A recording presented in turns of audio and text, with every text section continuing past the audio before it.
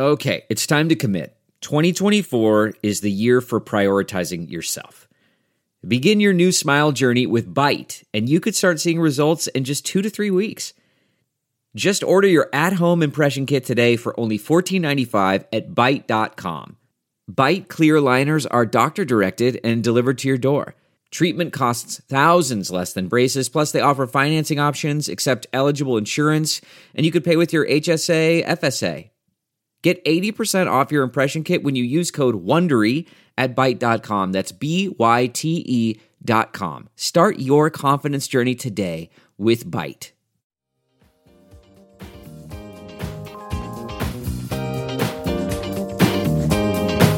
It is Friday, May 20th, live from my apartment in his attic. This is the Ben Jarofsky Show.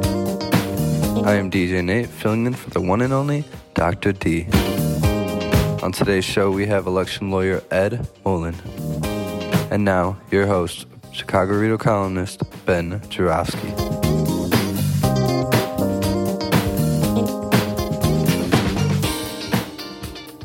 Hello, everybody. Ben Jarofsky here. We're calling this Don't Be Dumb Dems Friday, and here's why. Before I explain why we're calling it Don't Be Dumb Dems Friday, let me explain why it's not Oh, What a Week, which is usually the show we do on a Friday, and that's because my partner in crime for Oh, What a Week, the illustrious Dr. D, is on vacation. Dr. D, I hope you're having a great vacation, enjoying your time. DJ Nate, the pride and joy of Lane Tech High School, one of the fine baseball players to come out of the city of Chicago in the last 10 years, is sitting in as he does when the doctor can't be here. What do I mean by Don't Be Dems Friday? Well, here's why. It's Friday. That's the obvious part. The Don't Be Dumb part is this. Everywhere I go, when I'm listening to radio shows, radio interviews, political discussions, I'm reading articles in the newspaper about the upcoming situation regarding reproductive rights in the United States of America, with Roe v. Wade being thrown out the window, as apparently will be come June, when the Supremes announce the decision in the case that stems from Mississippi, believe it. Every time I hear a discussion, this really grinds my gears, as they say. Someone will say, well, we don't have to worry about that in Illinois. We don't have to worry about that in Illinois because we passed HB 40, reproductive rights legislation, and my guest who's sitting right here listening to me knows all about. We don't have to worry about that in Illinois because we have Democrats in the Senate, Democrats in the House, and Democratic governor, and a Democratic Supreme Court. We don't have to worry about that in Illinois. And because the Republicans are so chicken, right now, the way they're playing this game, I'll get into this with my guests. Republicans are so chicken, they won't come right out and tell you what they're going to do to reproductive rights in the state of Illinois. Kind of hiding, pretending they're not going to do what they're going to do. So everybody's like, we don't have to worry about that in Illinois. Every time one of my distinguished guests, I love each one of my guests. I don't always agree with them, but I love them all for coming on my show. Says to me, Ben, we have reproductive rights here in the state of Illinois. We don't have to worry about it. I go, distinguished guest, I must disagree with you. Nothing lasts forever in politics. You think the right in Illinois, MAGA in Illinois, when it comes to reproductive rights, is any different than MAGA in Mississippi or Texas or Pennsylvania or Florida? What do you think, they're like more enlightened when it comes to reproductive rights, the MAGA in Illinois? No. They got the same agenda. They're just a little further behind. So Democrats run the state politically at the moment. Democratic voters fall asleep, and they always fall asleep. They get comfortable. They get lazy. They don't really understand the game. They're not paying attention. They're watching some show on Netflix, whatever Democrats do. It always seems like you got to rile up Democrats. Republicans, MAGA's always riled up. I'm riled up. I'm riled up right now. I was born riled up. My mother infused a great love and appreciation for politics into me at a very early age. But apparently, most Dems didn't have a mom like I did. Most Dems are wandering around through the state of Illinois, the city of Chicago. Oh, it's a nice day. I think I'll go watch a Netflix series. Meanwhile, the reproductive rights that you take for granted, Dems, that you think are enshrined, like what, cut and carved in stone, they'll be eradicated. And you'll be like, what happened? I heard on Chicago Tonight. I heard WBEZ. We don't have to worry about that in the state of Illinois. Yeah. So that's why I say, don't be dumb Dems. Wake up. Got an election coming here in the state of Illinois in November that'll be pivotal. This is just one issue. that I'm concentrating. I could go on and on about labor rights, collective bargaining rights, lots of different issues at stake. But reproductive rights, it's huge. And a lot of that may come down to the Illinois State Supreme Court, and that's what I'll be discussing with my distinguished guest, election lawyer Ed Mullen, who probably knows more about the Illinois State Supreme Court than anyone in the state of Illinois who's not on the Supreme Court. Welcome back to the show, Ed. Thanks, Ben. Great to be back. Is there anything I said in my opening, Ed, which you heard, that you disagree with? In which case, feel free to disagree with me in front of the microphone. Go. I don't at all. I think everything that you said is entirely correct. And I think the only thing that I would, I think reproductive rights are obviously one of the most important issues that, is going to be before the voters in Illinois this cycle. But, the entire administrative state with environmental regulations, security regulations, health regulations, I think are at risk.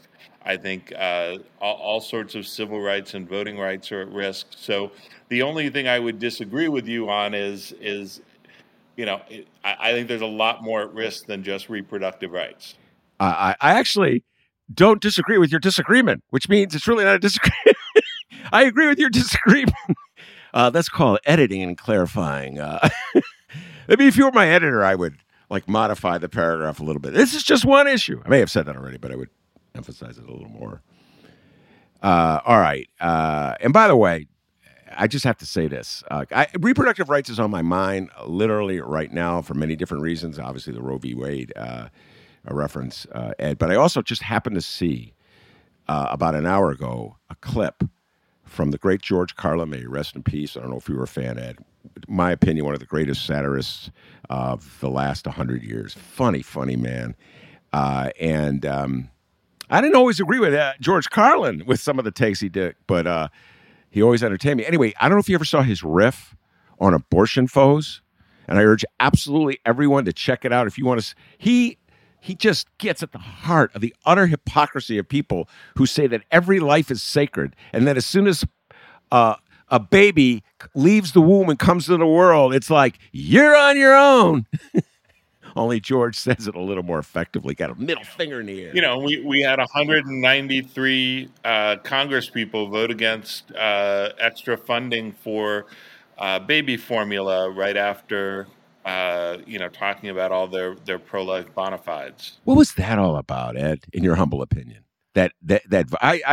I'm still absorbing that one. What was that no vote all about? I have no idea. I think they don't want Biden to be successful with anything. And so the answer is no to whatever he wants. I think you do have an idea, and you just stated it exactly. That's exactly correct. So you can't believe a word they say on any issue, particularly life. Life is not sacred if as soon as a baby leaves the womb, they screw the baby. Just saying, folks, life is not sacred if that's the case. All right, Ed, I'm going to calm down, have a drink of water, take a sedative, and allow you to lead us through what I hope is a very helpful lesson for our listeners regarding the state Supreme Court, Illinois State Supreme Court. Unlike the federal Supreme Court, it's not filled with nominees selected by the chief executive, in this case the governor, in the federal case the president, and then confirmed by the Senate. That's how it's done for the Supreme Court. The Illinois State Supreme Court is elected by you, the voters. Yes, you got to put on your smart people hat and make a decision. All right? And so I just want to get this out of the way up front. Ed is a practicing election lawyer. He has a client who is running for a state Supreme Court. He helped her get on the ballot. You could talk all about that, Ed, just to get it out of the way. But I have him on here because this dude is really smart. He's always calling me, or he has in the past called me, Ben, this is an important issue. You got to talk about it. Ben, you got to have me on your show to talk about it. So he's here to tell us all about the state Supreme Court, why it's so important, and not talk about his particular candidate, who is, what's her name again, Ed? Nancy Rotering. And you got her on the ballot in the Highland Park in Lake County. Is that correct? Yeah, so she'll be running for Illinois Supreme Court Justice in the 2nd District, which includes Lake County, McHenry, Kane, Kendall, and DeKalb counties. And just to show that we're not bending over backwards, to be fair to the other candidates, who will be her opponents in that Democratic primary? So one of her opponents is Judge Renee Cruz, who is a circuit court judge in Kane County, and her other opponent will be Elizabeth Roqueford, who is a judge in Lake County, an associate judge in Lake County. All right, let's just start with the basics and let's lead people through this. So why don't you talk about how many Supreme Court districts there are in the state of Illinois and roughly where they are. So why don't we start with that? Sure. So there are 7 seats on the Illinois Supreme Court. 3 of those seats are filled out of Cook County. So Cook County as a whole selects 3 of the 7 Supreme Court justices, and those are generally Democratic justices, fairly progressive justices. And so you'll typically always have 3 solid Democratic votes, progressive votes on the Illinois Supreme Court. There are 2 districts, the way it has been redistricted, that are solid Republican districts and will typically send a fairly conservative justice out of those districts. So you've got a base of 3-2. What you now have after redistricting are 2 districts, the 2nd and the 3rd, that are split districts between Democrats and Republicans, almost 50-50, a little bit leaning Democrat, but barely. And those 2 districts both have openings this cycle. So the 2nd district, which is Lake County, Kane, McHenry, Kendall, and DeKalb, has 1 opening. And the 3rd district, which is DuPage, Will, Kankakee, and a few other western counties that are smaller, has a 2nd opening. And these are for 10-year terms, and they are both open seats up for election this cycle. And these 2 seats will determine whether or not we have a Democratic majority on the Supreme Court going forward. And a lot of people, as you said in your introduction, think that, well, we're a Democratic state, so we're going to have a Democratic Supreme Court. But what happened in the last cycle was that the Chamber of Commerce and conservative donors spent millions and millions and millions of dollars to make sure that Justice Kilbride, who had been the Democratic justice in the 3rd district, was not retained for another 10 years. And that's what led to the opening this cycle. Is normally judges serve for 10 years and then they get retained and serve for another 10 years. And typically they're always retained. But the Chamber of Commerce and other conservative donors spent at least $6 million to make sure that Justice Kilbride was not retained, and that led to the opening this cycle. So they are, in my estimation, planning to spend at least that to follow up and make sure that their original investment has a return. And they're going to try very hard to make sure that we get a conservative Republican elected from both the 2nd and the 3rd district, and that would be a counterbalance to all of the progress that the Democratic legislature and the Democratic governor have made over the last 3 years. Okay, and I believe, and correct me if I'm wrong, Ed, that one of those conservative forces that contributed to Thomas Kilbride's downfall, who contributed to the vote against Kilbride movement, was Kenneth Kenny G. Griffin, the wealthiest man in the state of Illinois, who's also bankrolling Richard Irvin's gubernatorial campaign. Am I correct on that? Yeah, absolutely. Absolutely. Okay, so wake up, Dems. The other side is already up and at 'em and working hard while you're still sleeping in the backyard.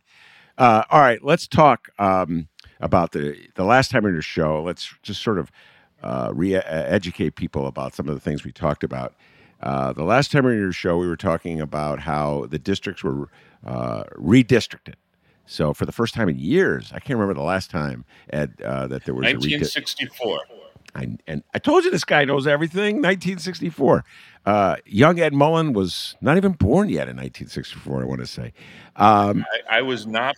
yet. Yes, he was not born. He doesn't remember the Beatles coming to America and going on the Ed Sullivan Show. He's too young for that. Which had took place in 1964. All right, so they redistricted, and you were pointing out that if the Democrats were going to be like Republicans, which means smart, they would have done a more effective job of setting up the districts to guarantee a Democratic majority. But the districts they created are 50, like you call 50-50. They can go either way. Am I correct in that?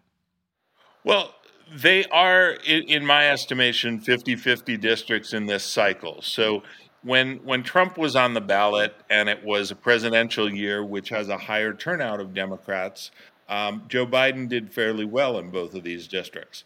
But when Kwame Raoul and J.B. Pritzker were running for attorney general and for governor back in 2018, which is going to be much more similar to the votes that turn out in this particular election, they were almost 50-50. So Kwame Raoul won the 3rd district by 0.1%, and Pritzker won the 3rd by 1% and the 2nd by 2%.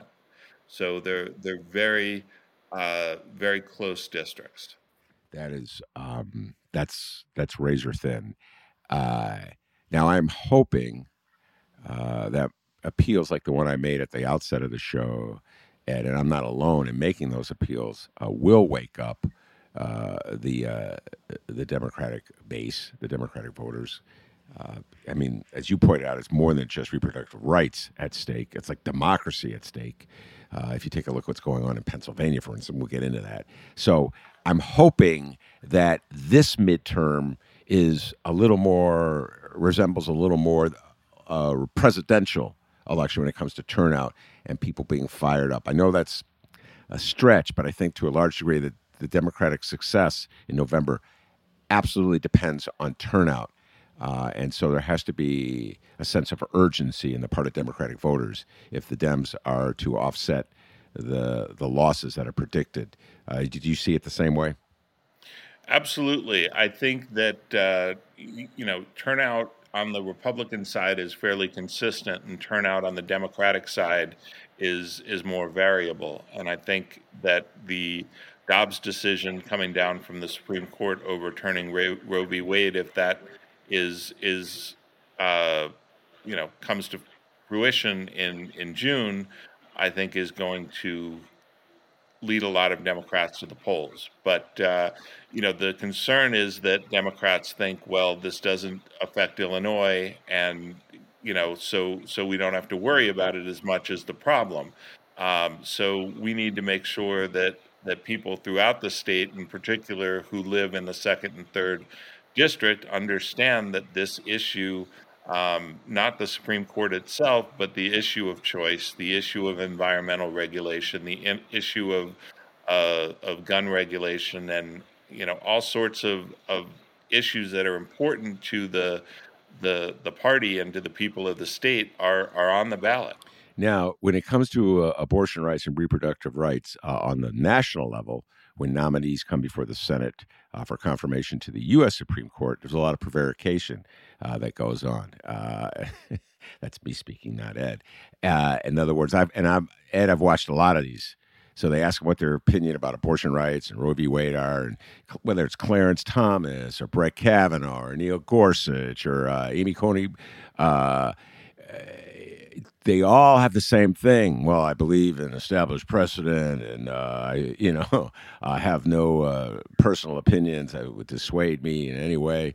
I am like the blind justice, and I just see the issue that before me. I have no bias or preconceived notions, and I'm like, God dang, you got through that without laughing, and then they come on, and sure enough, you see that bias.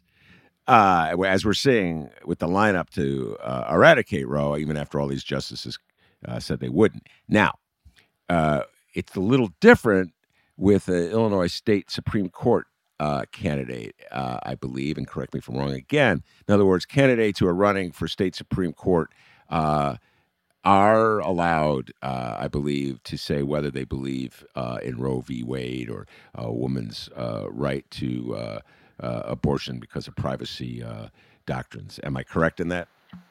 So it's a little more complicated than that. We have a judicial canon of ethics that has a provision that says a candidate for judicial office cannot discuss an issue that might come before the court.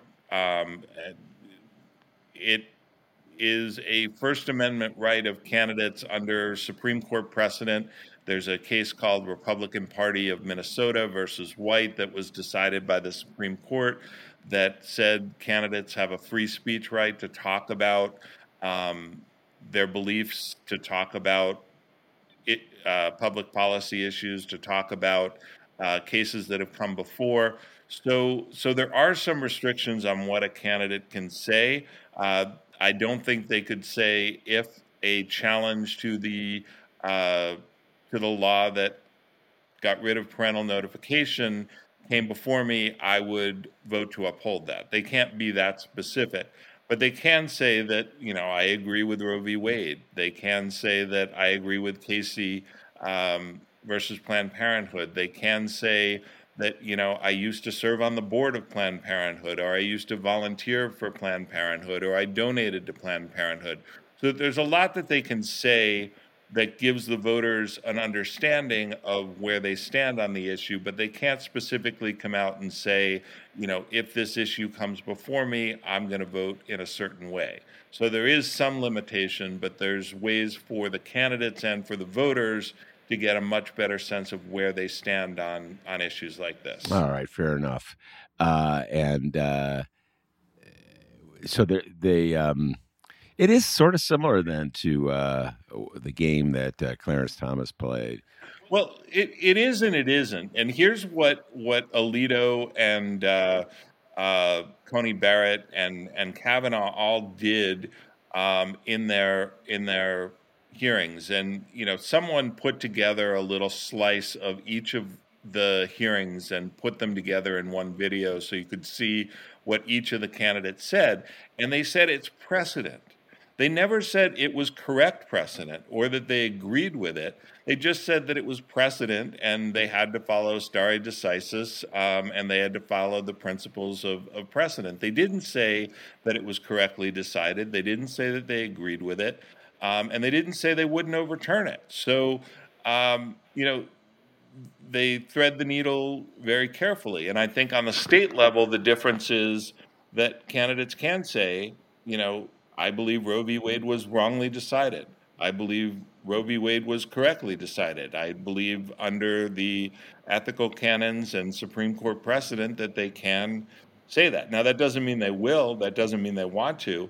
But I believe they can say that, and I believe some of the candidates have said that. I believe also that Clarence Thomas could have said that very well. I believe he believed it at the moment. In other words, I don't think there's any more restraints on Clarence Thomas or Amy Coney Barrett or Brett Kavanaugh or Neil Gorsuch or Samuel Alito or any of them regarding whether they think it was fairly decided. If they wanted to, they could have said, well, senators, I believe it was a foolish decision that was unfairly decided. I do not believe that there's a constitutional right to privacy. I certainly never see the word privacy in the Constitution. That's what I believe. And if they said that, it would be really hard to round up 50 votes to confer them. It would have been impossible. They never would have been confirmed. What's interesting about one thing that you said, though, is that the word to privacy actually does exist in the Illinois Constitution in a way that it doesn't exist in the federal Constitution. So that's another reason why the Illinois Supreme Court races are important, because we have the potential to have stronger protections here in Illinois than there might be on the federal level, because that word is itself in our Constitution. Did not know that. I bowed down to Ed. I did not know the word. Do you know how it's phrased in the Constitution, or what apropos to what context?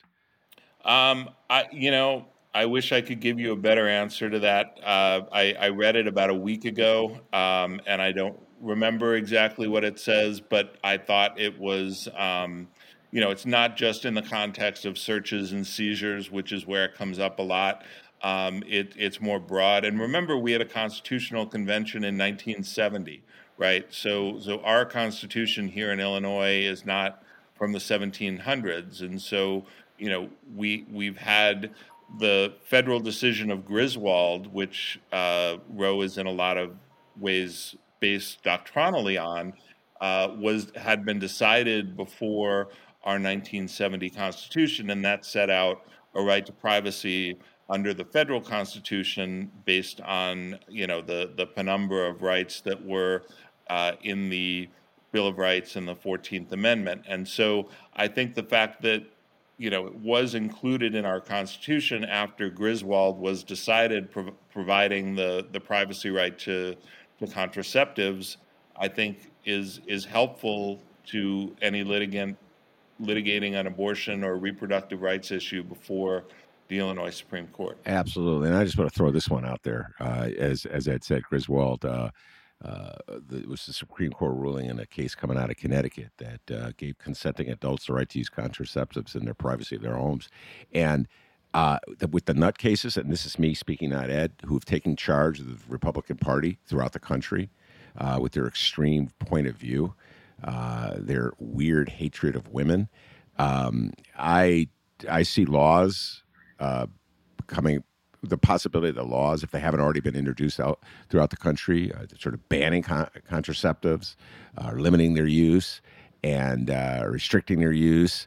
And then, of course, the way this works, Ed knows this, is that those laws, when passed, get challenged, and they make their way through the court system until they could eventually make it to the Supremes. And if the Supremes say that the law is constitutional, boom. That opens the door, and that's effectively what's happening with the anti-abortion laws throughout the country. The Republican, the MAGA Supremes are going to use their power, their voting power, to rule that these laws are constitutional. Is that an assessment, Ed, that could be a stand-up in any law school class throughout the country?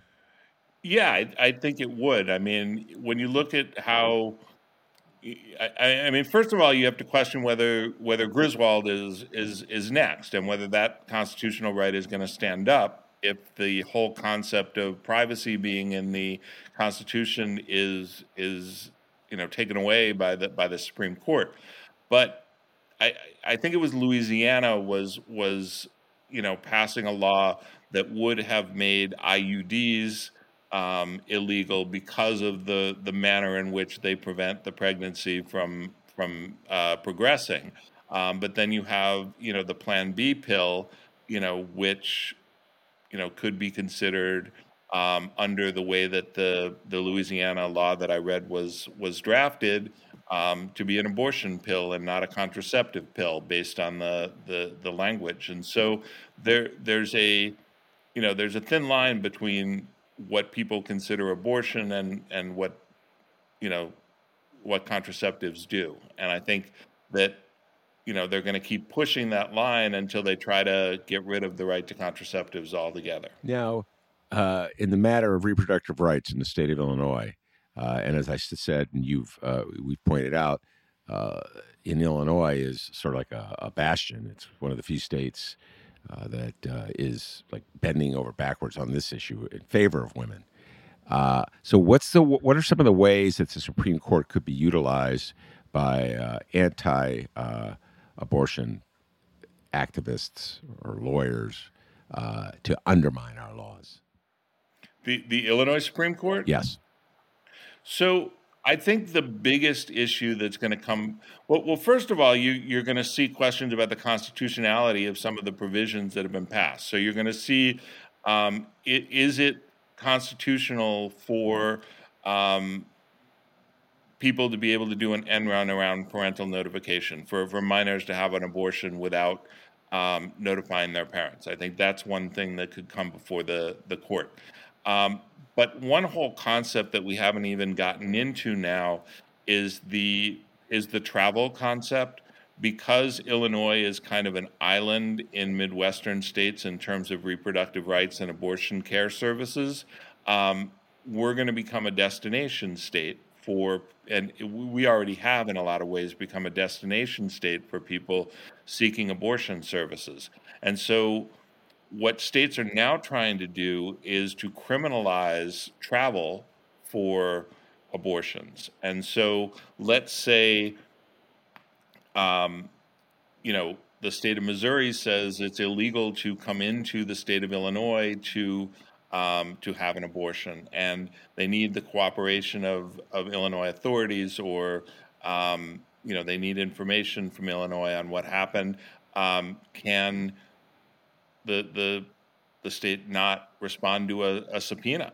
And because our constitutional rights are different to abortion than another state, or there's going to be a ton of issues that I can't even contemplate coming up, because other states are trying to reach into Illinois and stop residents of Missouri or Iowa from coming to Illinois and having an abortion here. And so I think that's going to be a very fertile ground for litigation within the state of Illinois. Wow, that's deep. I hadn't even thought of that, Ed. Now, that you think that would be come before the Illinois State Supreme Court, or would an issue like that go to the federal Supreme Court, the U.S. Supreme Court? It's uncertain. It depends on how the litigation comes up. But the way, if you have a Missouri criminal statute that says, if a woman travels to Illinois to have an abortion, that is illegal, and anyone that helps her with that process is committing a crime, then how do they prove that the woman had an abortion if the abortion occurred in Illinois? They're going to need to get medical records or documents from an Illinois abortion provider. And so it's a Missouri state law. So the way they would normally do it is issue a subpoena that would be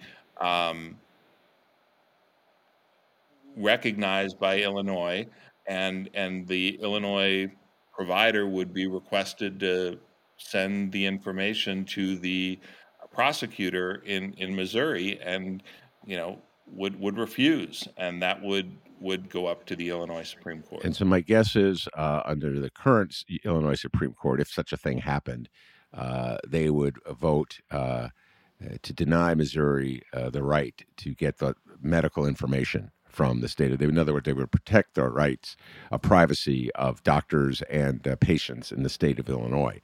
But if the balance goes to MAGA, if MAGA prevails in this election cycle and seizes control, the Illinois State Supreme Court, all bets are off on a matter like that, and they may order, in this particular instance, a doctor to turn over medical records, which should be private. And there's a ton of different hypotheticals that I've thought about, and some of them might come to pass, some of them might not come to pass, but there's probably things that I haven't even thought about that are going to become issues. And the fact that these states are trying to stop people in their own states from having abortions in Illinois, I think is going to raise a lot of issues here in Illinois state courts, that we need a strong Supreme Court to defend that right of people to have abortion services here in Illinois.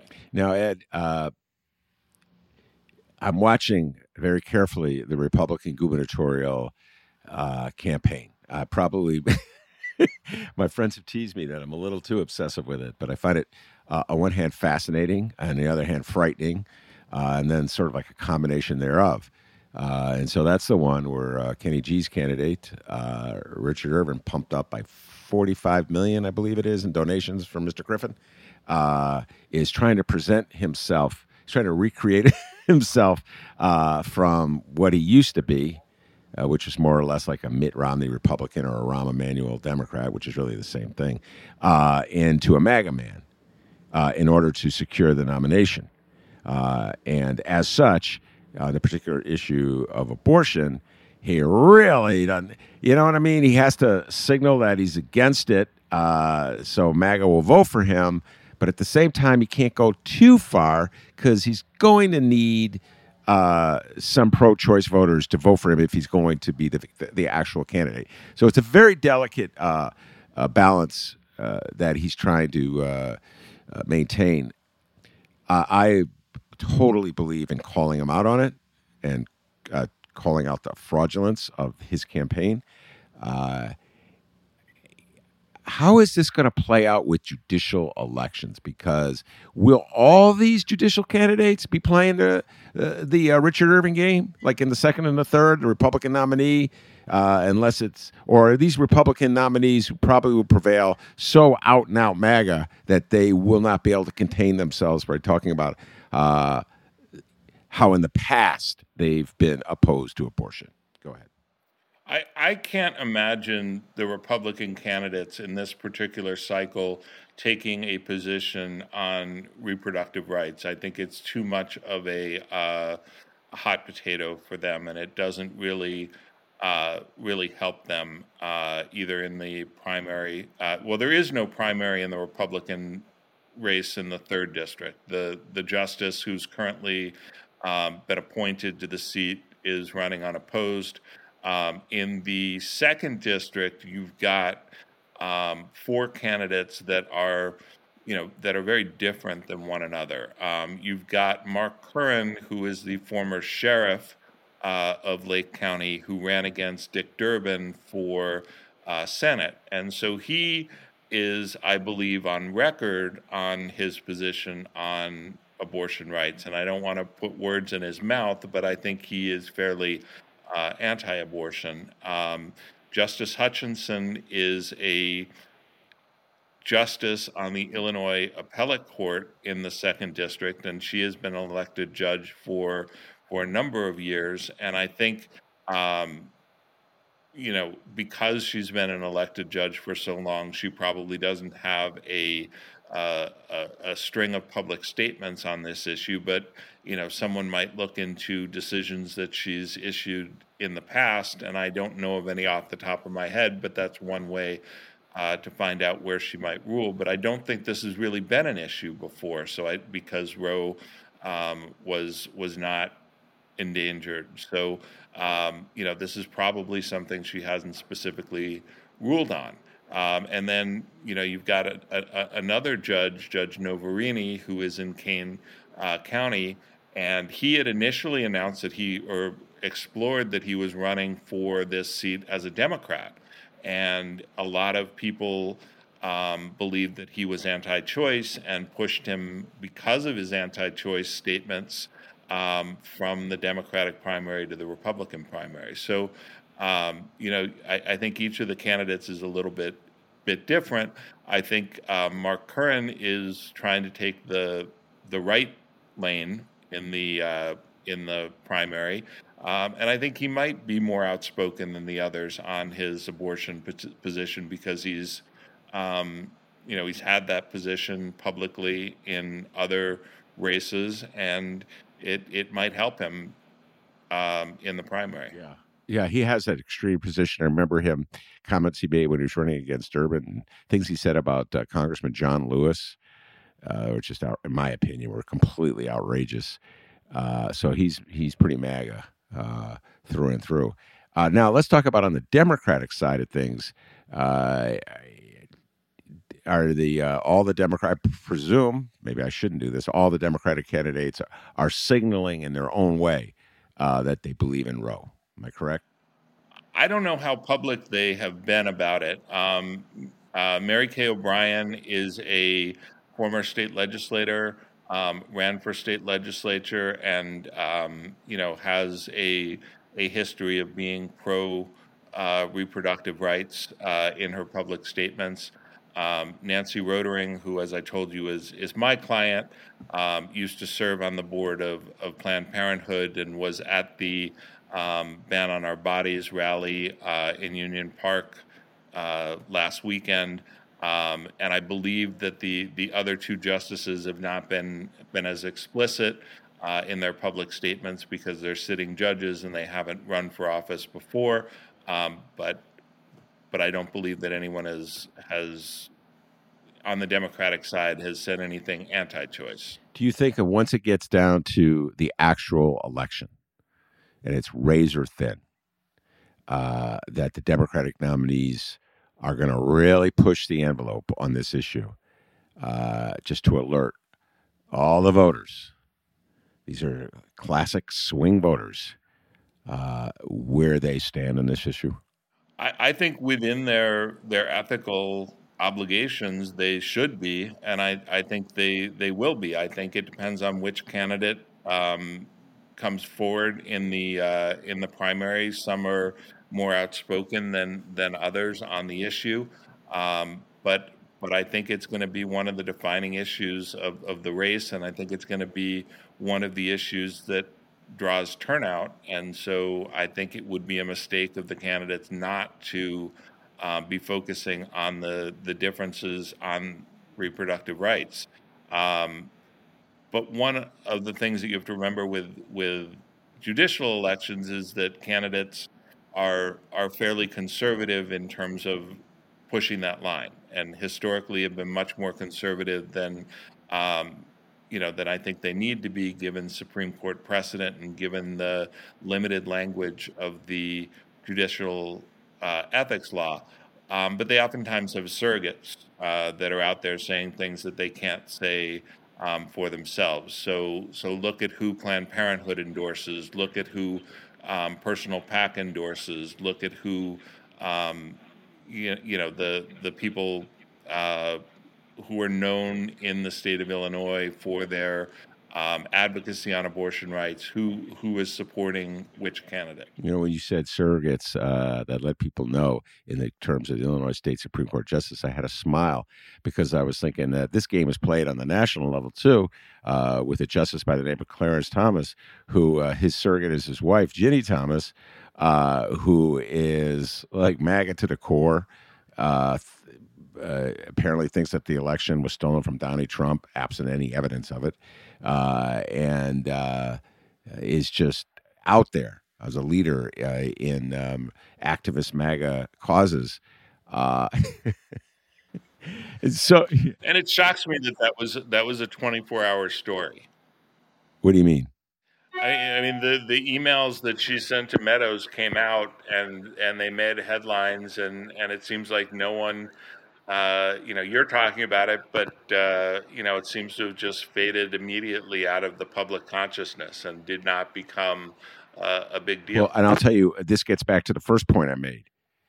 Democrats, and feel free to disagree with me, Ed. You've heard me say this a million times. Democrats don't play the game to win. I don't know why they always play. I always think they're playing to cut deals, but. If just imagine in any world where there was a Supreme Court justice appointed by a Democrat, so there would be there's how many of them on there right now? 3. Just imagine if any one of them had a spouse who was as openly engaged with the far left. We're not talking about moderate Republican politics and Ginny Thomas. This woman is out there on the far right. So, Ed, it would be around the clock coverage on Fox. I would be getting emails, because I get all the conservative emails. I would get 100 emails a day identifying this person.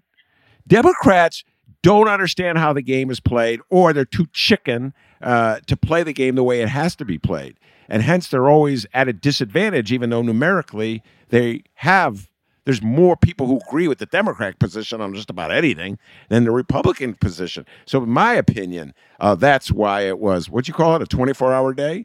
It was a 24-hour story, and it just disappeared. I mean,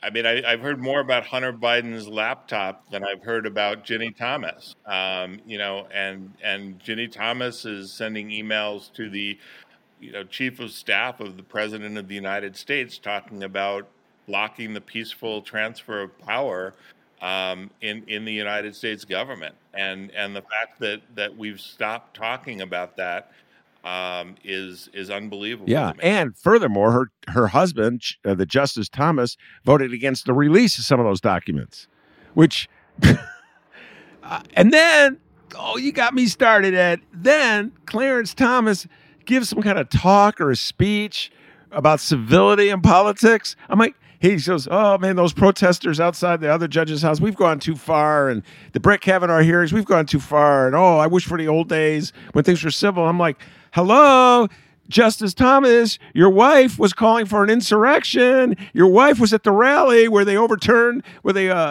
stormed the halls of Congress. You remember that? Like, you know what I'm saying, Ed? I mean, they're just blatant. Yeah, and think about the flip side where the Supreme Court has basically allowed protest of the homes of doctors who perform abortion services, and so somehow the Supreme Court justices need to be treated differently, even though they're making decisions that affect the lives of millions and millions of people around the country. They deserve somehow more protection from public protest than people who provide abortion services. Well put. And now here's another issue that may come to the Supremes, and you help me out on this one because I'm sure there have been rulings in this matter. So, as you put it, Illinois is an island of sorts in the Midwest for abortion rights, and women will be coming here from other states to get abortions. Also coming here will be anti-abortion nutcases to protest outside those clinics. And so there'll be all kinds of, if it really gets heated up, there'll be attempts, I believe, by local authorities to just give a little space to the abortion clinics, to the women's health clinics. I know this matter has come before the courts in the past, Ed. I could see it coming before the courts as well. And then you're going to hear a totally different argument coming out of MAGA's mouth because everything for them is tactical. So they take a stance only for whatever their needs at that moment. But you're going to hear about how free expression and First Amendment and protesters have a right to protest on this issue. And that could come before the Illinois State Supreme Court. Am I correct? Absolutely. Intellectual consistency is not a hallmark of the conservative movement. I mean, you just look at Mitch McConnell and the reasons why he didn't bring Merrick Garland to a hearing and then turned around and brought Amy Coney Barrett to a hearing, while voting was already underway in the election. And there's no way to justify that difference other than we have the power, so we're going to win.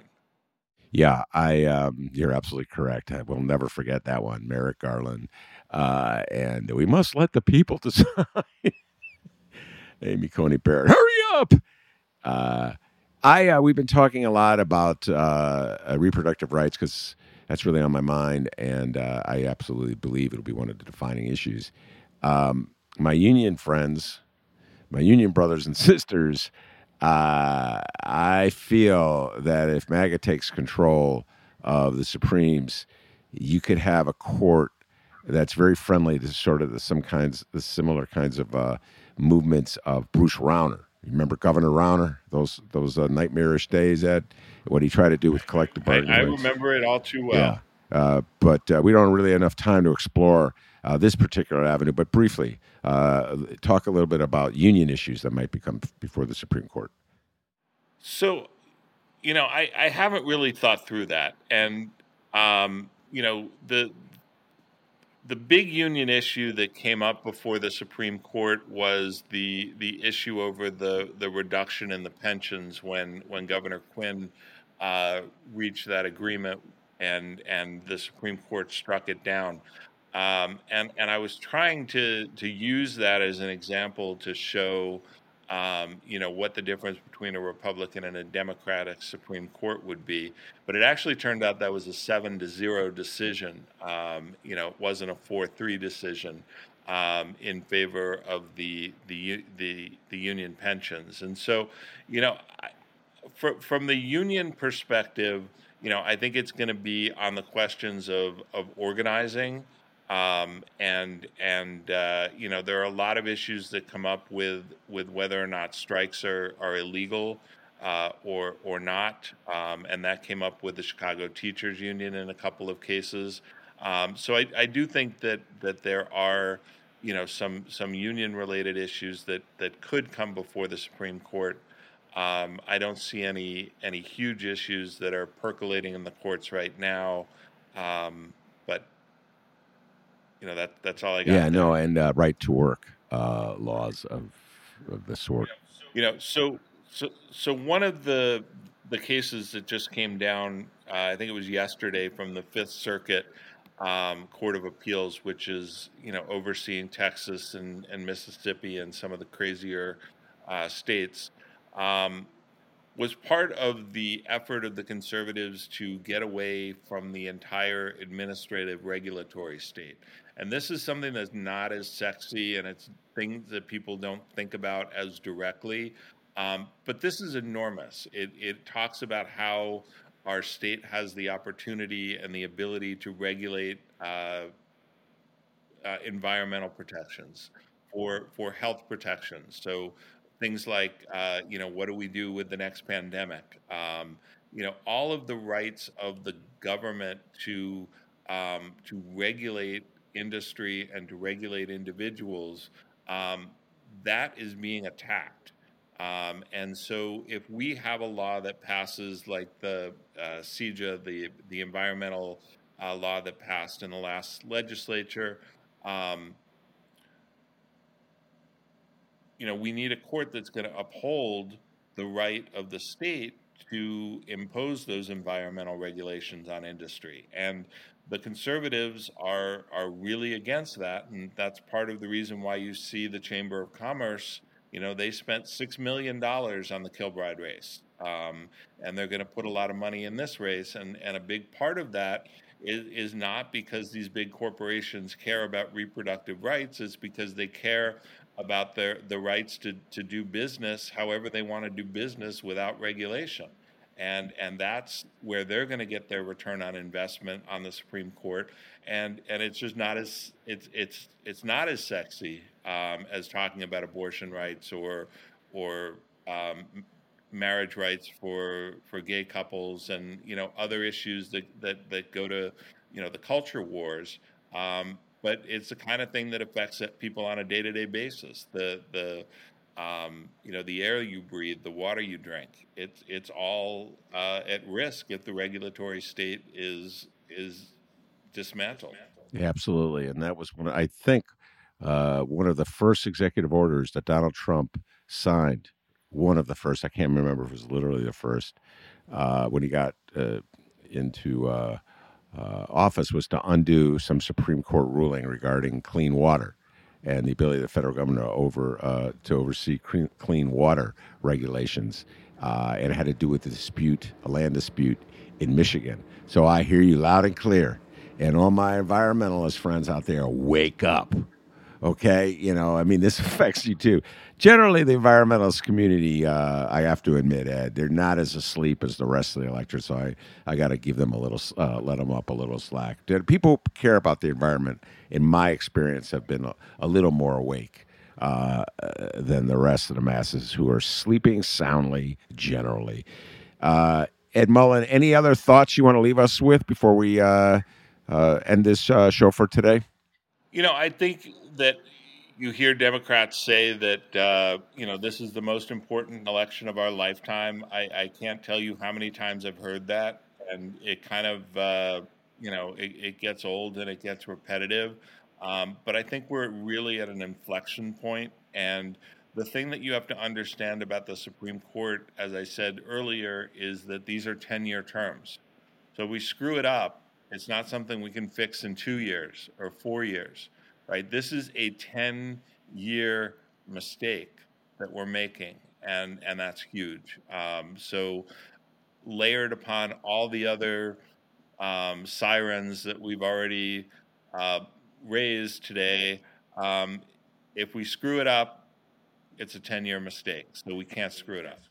All right. And to that point, I know I'll be bringing you back to discuss this as we get closer. This is just round one of our discussions, ladies and gentlemen. Actually, round two, because Ed was on talking about the districting. That was a delightful conversation. But once the primaries are over, Then we move into the general election. We'll know who the Republican candidate is. We'll know how strong the Republicans are running on a MAGA platform. Will they be diluting their MAGA platform in order to win over sleepy swing voters? Will they be running MAGA strong? A lot of that has to do with who will win the Republican primary. But the more I think about it, Ed, they're going to go on. When I watch how Richard Irvin is positioning himself here with such themes as nothing scares a liberal more than someone who looks like me and thinks like us. I don't know if you saw that one. I got to feel they're going to double down on MAGA. So it will be one of those elections where I'll be saying this is really important. I don't know if it's the most important. I could make an argument that the gubernatorial race in Pennsylvania may be the most important, but it's certainly not one that you should fall asleep on. All right, Ed, thank you very much. As always, taking the time to talk to me, I appreciate it. Thank you. All right, that's great, Ed. Mullen, the man knows state. I told you he knew about the state Supreme Court, ladies and gentlemen. I didn't even give him a cheat sheet with these questions. These were questions he handled coldly, and he handled them all very well. So thank you very much, Ed Mullen. I also want to thank DJ Nate sitting in for Dr. D, who is vacationing somewhere. DJ Nate, great job. The pride and joy of Lane Tech. And as they say back in Lane Tech, they call him DJ Nate, and the D stands for DeMarvelous. Give yourself a raise. Take it out of petty cash. See you next week, everybody.